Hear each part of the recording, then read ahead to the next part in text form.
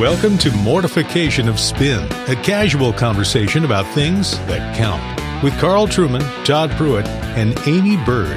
Mortification of Spin is a weekly podcast from the Alliance of Confessing Evangelicals. Let's join this week's conversation.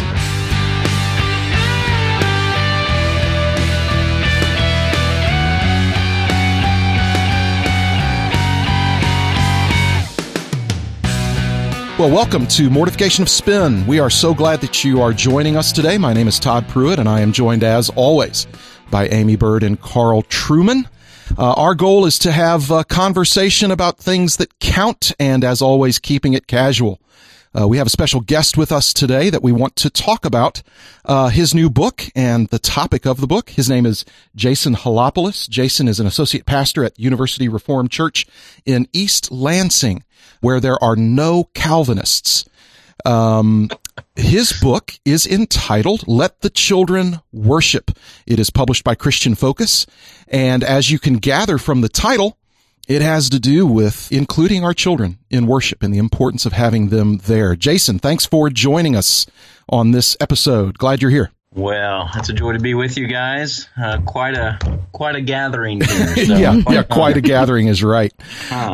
Jason, why did you decide to write the book, Let the Children Worship? Yeah, I think for a couple of reasons. One is I have seen the benefit of having my own children in worship services and just seeing the impact that it has upon them and the questions that it raises and watching them sing the great hymns of the faith and conversations we were able to have about the word preached, etc. But probably even more basic than that is as I went around to different churches, as we pastors tend to do when we have a Sunday off, and I would walk into churches and, you sit down and you kind of look around, and churches are usually welcoming, and I've always been encouraged going to different churches. And yet as I looked around, just noticing that in most churches I went to that weren't churches that I've pastored in, that children just weren't in the worship services. And I had this shocking moment one Sunday where I went to a church and walked into the church and sat down, and on the front of the bulletin, it said, "Our worship services are not for children. Please take your children to age-appropriate Sunday school classes downstairs." And that made me really sad. But then the irony of it was the pastor got up that morning and was talking about this upcoming year and how their focus was going to be on Christian parenting. And I thought, just the disconnect that some of us have in our minds and some of our churches have right now, that one of the chief ways we parent our children as Christians is to bring them into the corporate worship services of the church. Right. And so I wanted to see that encouraged again. Good. I liked how in your book you kind of asked the question if corporate worship is an adult activity when you're kind of explaining that circumstance you were just talking about. And it made me think, because a lot of times when the children leave, we call it children's church. And so I thought maybe I'd ask you, what are our kids missing in the worship service that they can't get in children's church? Yeah, I think that's a great question. I really appreciate that some people are thinking through and saying, how do we reach our kids the best? And I think everyone that is doing kind of children's churches things, it's not because they dislike their children. They think this is the best way to reach them. Yeah. And I think people's hearts are in the right places. I just think that as we look at the scripture, we see time and again that as the covenant people of God are gathered together, so as the covenant community is gathered together, that the children are included. And the benefit of that is that they're in the midst of the means of grace. They're hearing the word of God preached. They're hearing the prayers of God's people. They're participating in those prayers. They're singing the great hymns of the faith. They're looking around and seeing that this faith isn't just what mommy and daddy believe, but what all of these other people believe. They always do a lot of looking around, don't they? I notice that. Yeah. When I'm singing, I always end up locking eyes with, someone young who's, watching us. Yes. No, that's right. And I think, maybe most importantly, we can say that the Spirit in all of its fullness is really especially present in those corporate worship services of God's people, because it's there that all the spiritual gifts are present and they're being exercised. And God is especially meeting with his people by his word and spirit. And so we want our children to be in the way of those means of grace. And, right. It saddens me to think that we keep pushing it off and saying, well, when they get to an appropriate age, then we'll bring them in. In the scriptures, it is an appropriate age as soon as they're born into this world. Yeah. It's interesting. Because the objection you'll hear very often to what you're saying and to what we agree with you about on this is that, well, my child is just too young at this age. They won't get anything out of the sermon. They're not going to remember any of this. But one of the ways that I try to talk with people about that is, I can't remember being taught how to speak English. I was just raised in a home where that was the language that was spoken, and it became the language I spoke. I can't remember a single reading lesson in kindergarten and first grade, but I know how to read. Yes. And in the same way, I don't anticipate a child 20 years from now coming back and saying, I remember when I was, 6 years old, this sermon you preached. But I do expect, if they've been continually nurtured in the fellowship of God's people in the church, that they're going to have a, quote, a Christian vocabulary and a life and a view shaped by God's word. Well, I think that's excellent, Todd. Well, thank you, Jason. Well, yes. But, it also, it's including them in those rhythms of the Christian life, isn't it? Where it's week in and week out that this is what God's people do. That this is the high point of our Christian life, is week in and week out, is gathering together with God's people. And so it's teaching them that rhythm, and think, that this high point of our life, living from Lord's Day to Lord's Day, Sabbath to Sabbath, meeting with God's people as he meets with us, that this is the one thing that we wouldn't include them in. Mm-hmm. And yet it's the high point of our lives. Yeah. Practical question, Jason. There's nothing more distracting in a worship service than sitting in the row in front of some kid who's kicking up and misbehaving. Yeah. And therefore, it seems to me there's a twofold balance that needs to be struck. On the one hand, you need parents who understand the need to train their children properly. But on the other hand, you also need a church culture where parents feel able to do that without people judging them. I mean, for example, at our church, I was very struck once. I got an email from somebody saying the thing they most liked about the online sermons we do, maybe it was a criticism of my preaching, I don't know, but the thing they most liked was hearing the babies crying in the background because it indicated we had babies in the service and parents felt able to have their children in the service like that. How would you go about creating a church culture where, A, you do press on parents the need to be parents in the service, but also impress on the congregation the need to be tolerant of parents as they attempt to parent their children during the service? There needs to be a fine balance to strike there. Yeah, I think that's the concern for most. If it's not just the hardship of wrestling with your children in the pew, it's the fact that, look, it distracts. It distracts from everybody else that's worshiping. And so I think about it in two ways. I think, one, we need to be more gracious with other people in the room. So I think if my child is throwing a fit or, is starting to cry, then part of the way that I extend grace to those in the room is I walk out of the room with my child. But it's temporary. So, it's correcting my child out in the hall, and hopefully we can return back to the service. And so that's part of extending that grace to the fellow worshipers.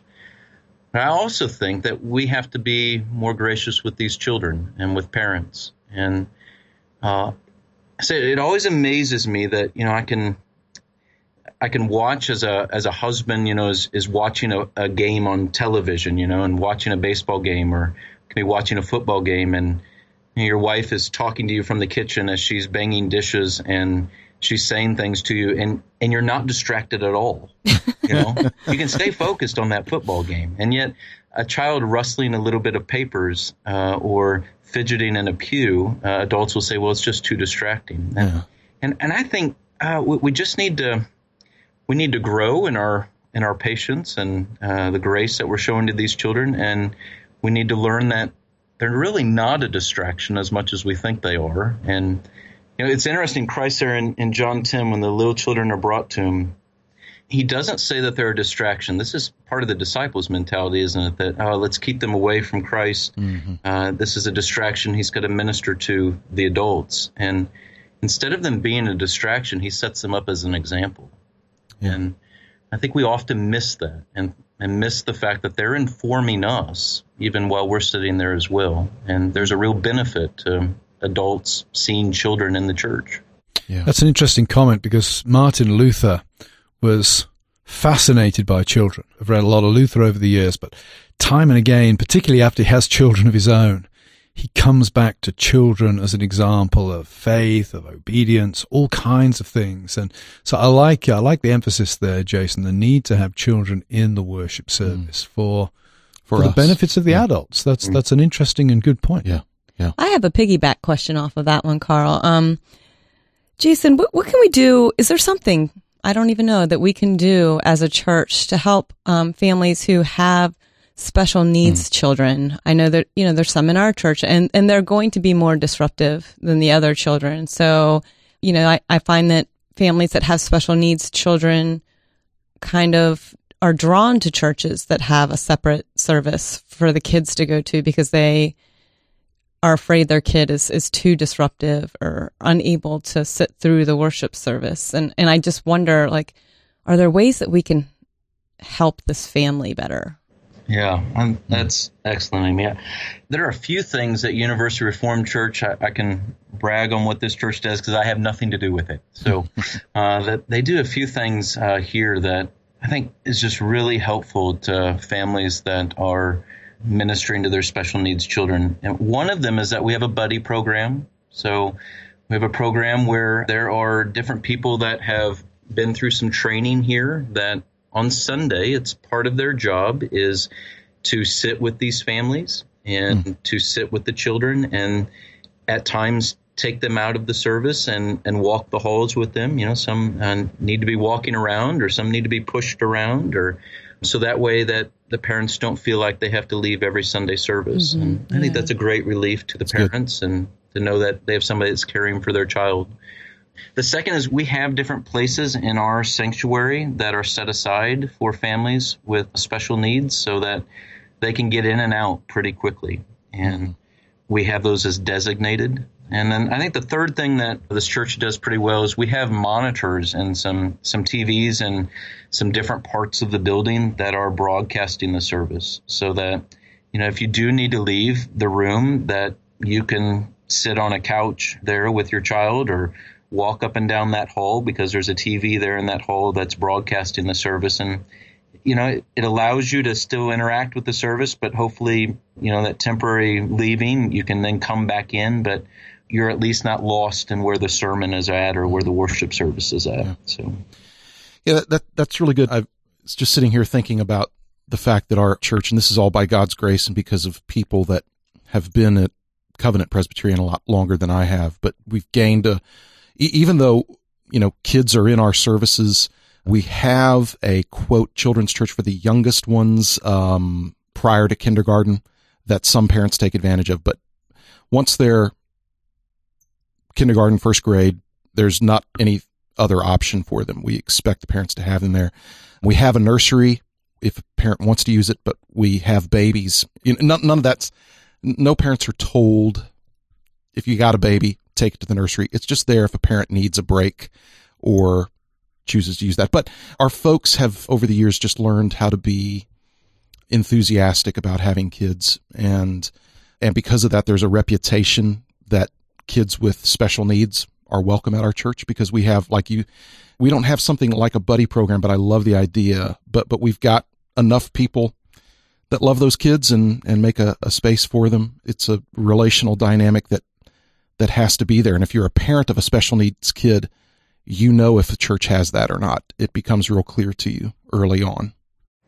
Yeah, and it's interesting that, in whatever city we're ministering in, that there is a special needs community. And that word begins to spread through that community as well, that this is a hospitable church for families that have special needs children. And just doing a few of these small things can really help assist these families that have, a lot of them have an awful lot on their plate. And it's just a wonderful way to do ministry in your city.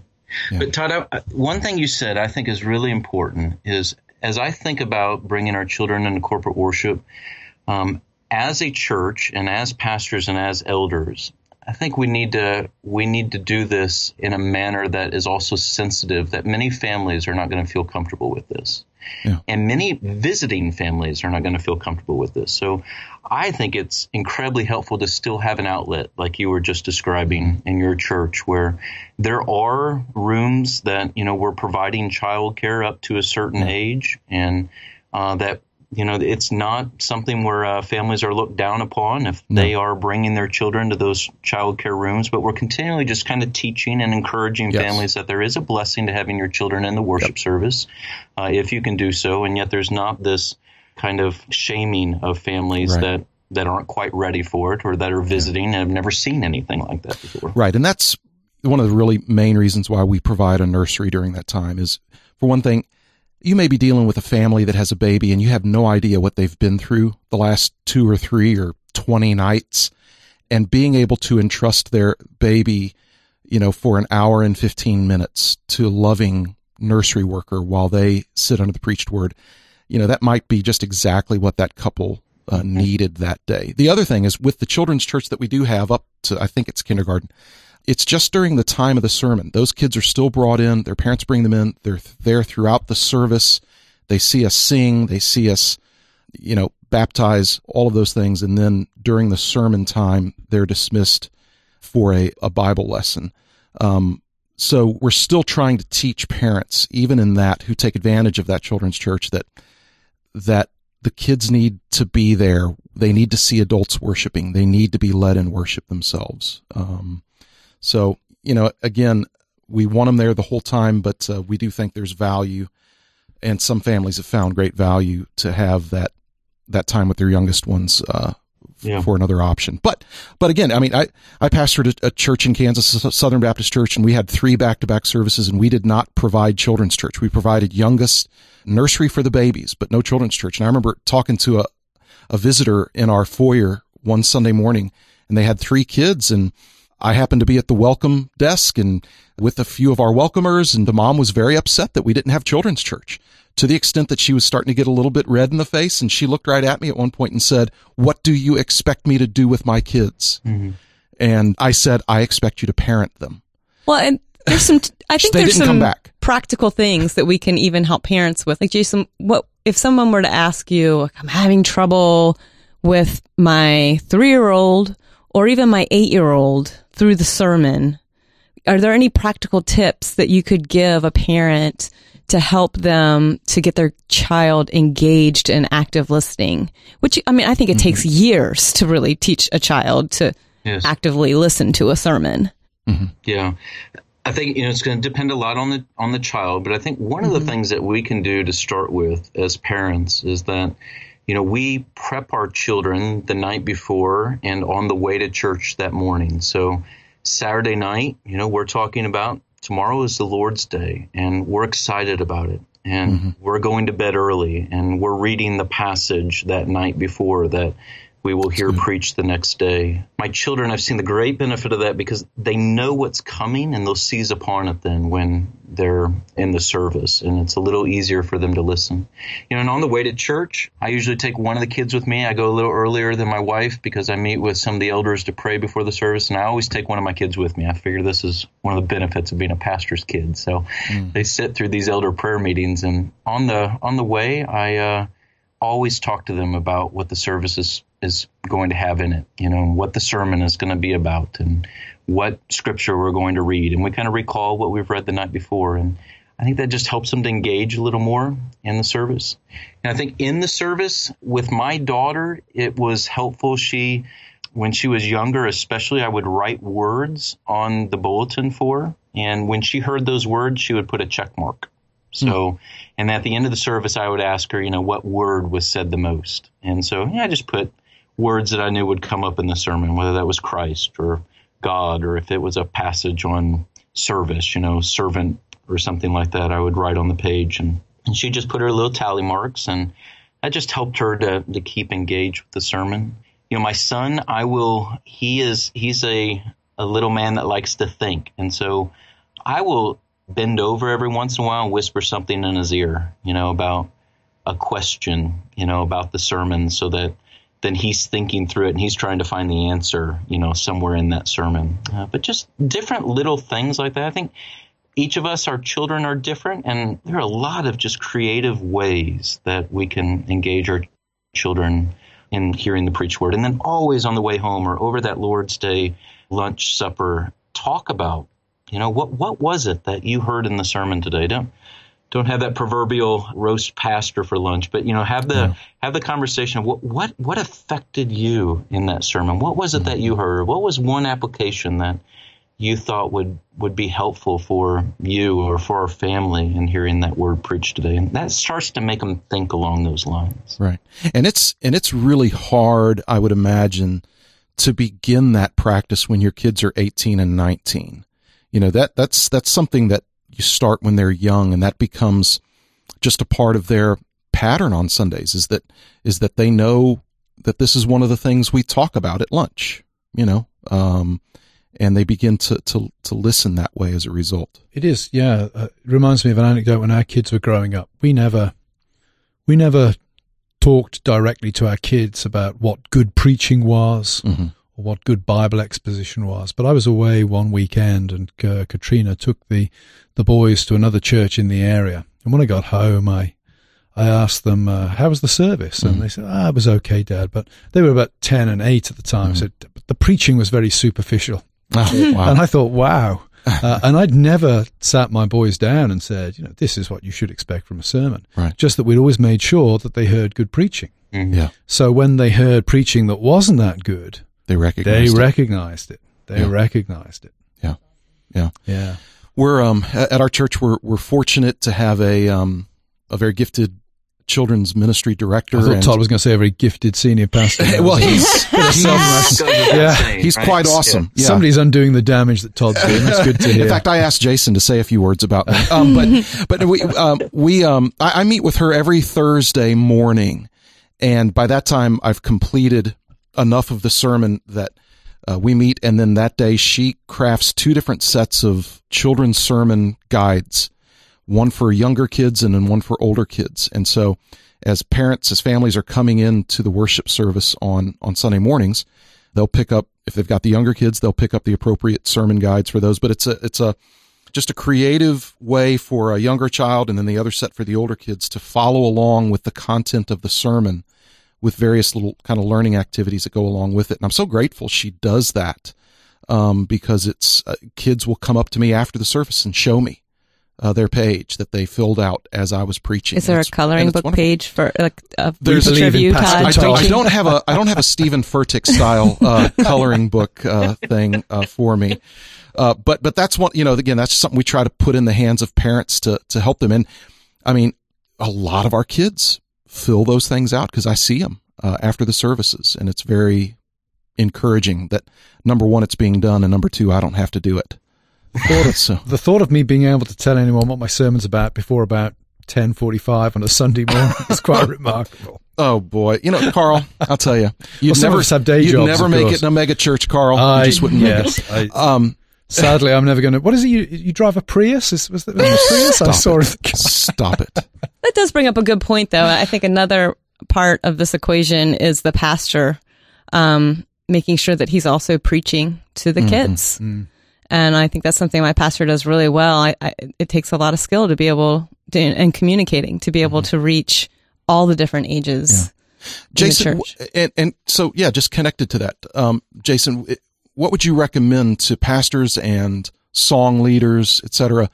What are little things that they might be able to do to remind the youngest ones in our gatherings that they are a part of what is going on? Yeah. I think, as Amy said, I think the pastor can address children specifically in the service. I think we want to be careful with that, though, that they don't think that that's the only time that they're to listen. Sure. And so, all their little heads come up just then. But I think you can do that. I think, though, what's even more just fundamental is to develop relationships with the children in the church.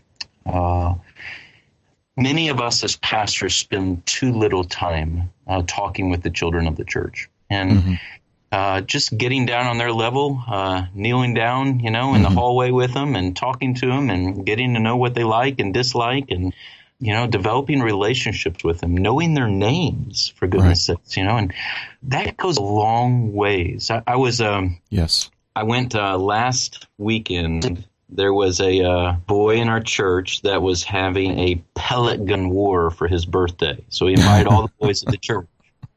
Yeah, so I went out there. I went out there with my son, and it's 80 boys running around a backyard with pellet guns, and they all want to shoot the pastor. And one of the dads said to me, he said, "Jason, your sermons just got 100 times better in my boys." But he's probably right. There's just that connection then of having a relationship with the kids that they'll just perk up a little more and listen a little more and think, what, this man really does love me and know me, and he's worth listening to. Mm-hmm. That's good. Well, thanks for joining us, Jason. It's been a fascinating and very practical podcast. We hope that the listeners have been challenged and also practically helped by what's been said. Children's worship is extremely important. I've quoted this a number of times over recent years, but I was at Archbishop Chaput's Erasmus lecture a couple of years ago, and he was asked why the Catholic Church is in such crisis, why it's lost so many people. And his comment was, it's because parents didn't teach their children that the church was important. And I think what applies to Roman Catholicism applies just as much, if not more so, to Protestant churches. Those parents who teach their kids by precept and example that church is of vital importance and it's the most important thing that happens during the week will probably see much less of a drop-off among their children from the faith in later life. Obviously, we believe the Lord is sovereign in all these things, but we have responsibilities to make sure that our children understand what the most important things are. And clearly, gathering as the Lord's people on the Lord's Day to worship our covenant God is the supreme privilege and the most important thing that anybody does during the week. And children are part of that. They're not to be excluded from that. So thanks very much for joining us, Jason. If anybody would like to go and visit our website, mortificationofspin.org, we're giving away a number of Jason's books. Let the Children Worship is the title, by Jason Helopolous and published by Christian Focus Publications. So please visit the website and sign up to get one of the free copies of that book we have to give away. More than that, if you get a copy, read it and apply it. Please visit our blog, mortificationofspin.org. We thank you all for joining us today. Thanks especially to our friend Jason Helopolous for joining us. And we look forward to being with you all next time. It's time? It's time? Did he just say it's time? We didn't have a lot of fun in the desert. We didn't have a lot of fun in the sand. Well, saddle up your cow and go behind us now, Because we're going to the promised land. For years I've eaten nothing but manna, a dish that is filling but bland. but now we're on our way. I'll have a cheese souffle, because we're going to the promised land. And in the promised land, it's gonna be so great. Thanks for listening to Mortification of Spin, a podcast of the Alliance of Confessing Evangelicals. Visit the podcast page and blog at mortificationofspin.org, where we'll have links and other articles from Amy, Carl, and Todd. And while you're there, please subscribe and consider making a donation. And be sure to listen next time when Carl, Todd, and Amy talk about... We've had a number of Roman Catholic guests on this show over recent months, but we thought it was perhaps now an opportunity to step back for a moment and reflect upon what is it that unites and divides us. Yeah, don't disagree with this well-known celebrity. I mean, if he said it, then it must be true. It's we give that same infallibility to personalities Yeah, the unity advocated, or at least claimed by the Roman Catholic Church is really not unity. We'll talk to you next time on Mortification of Spin.